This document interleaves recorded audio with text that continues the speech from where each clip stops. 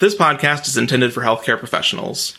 The information presented is for general educational purposes only and should not be used as professional medical advice or for the diagnosis or treatment of medical conditions.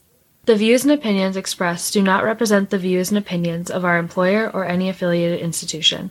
Expressed opinions are based on scientific facts under certain conditions and subject to certain assumptions and should not be used or relied upon for any other purpose, including but not limited to the diagnosis or treatment of medical conditions or in any legal proceeding.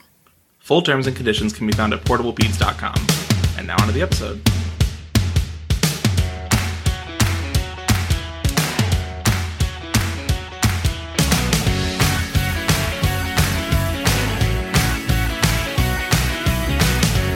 Howdy, and welcome to Portable Peds, the Pediatric Board Review Podcast. This week, we're kicking off our month on endocrinology. I'm Ryan, and with me today is Sam. Hey, guys.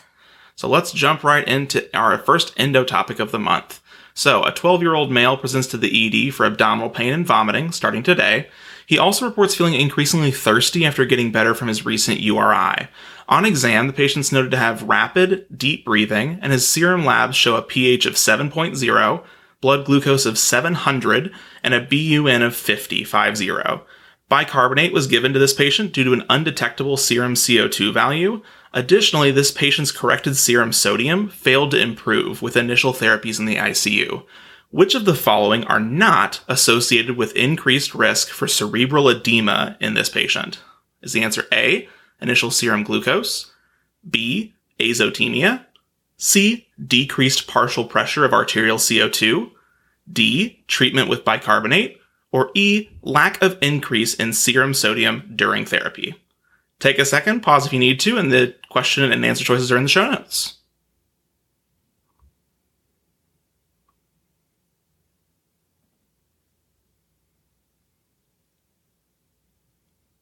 All right, and the correct answer here is A, initial serum glucose. Now, Sam, you want to explain why that's the case?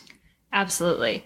So this patient is presenting in acute DKA, or diabetic ketoacidosis. This disease can commonly present with the polys, as you're probably familiar with, polyphagia, polydipsia, and polyuria. However, it's common to present with abdominal pain and vomiting as well. This may or may not be accompanied by rapid, deep breathing, or as you probably know it as Kussmaul respirations. DKA is more common in type 1 diabetes, so it's important to ask about family histories of other autoimmune diseases, such as hypothyroidism and celiac disease. Treatment for DKA includes IV insulin infusion, hydration with IV fluids, and frequent lab monitoring, including blood glucose and electrolytes. The Pediatric Emergency Medicine Collaborative Research Committee of the American Academy of Pediatrics published an article in the New England Journal of Medicine back in 2001, which discusses the risk factors for cerebral edema. Although the article is 20 years old now, it's still supported by the Pediatric Endocrine Society as of the recording of this podcast in October 2021. So Ryan, do you want to take us through the question answers now that we kind of have this background and take us through why the correct answer is right? Sure. So the first lab value mentioned in this question stem, initial blood glucose, is surprisingly not a risk factor for the development of cerebral edema and DKA. This also seems to include the rate of correction of glucose, as indicated by an article from the Pediatric Critical Care Medicine Journal back in 2012. However, the other answer choices are true. So decreased partial pressures of arterial CO2, lack of increase of serum sodium during therapy, and treatment with bicarbonate are all associated with increased risks of developing cerebral edema. In addition, azotemia, or increased serum BUN, at the time of diagnosis is mentioned in multiple papers as being a risk factor for cerebral edema. This is likely due to the dehydration of the patient, which is also why severely increased creatinine is also mentioned as an independent risk factor, as well as fluid refractory shock.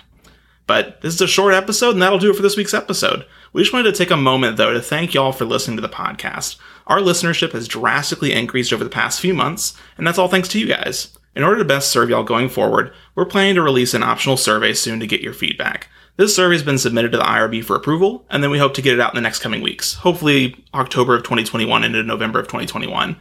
We would greatly appreciate you guys taking a minute or two that it'll take to complete the survey. We'll be sure to let you know once it's out. With boards quickly approaching, we again thank you for taking the time to listen. Good luck on boards, and happy studying, guys. Happy studying. You got this.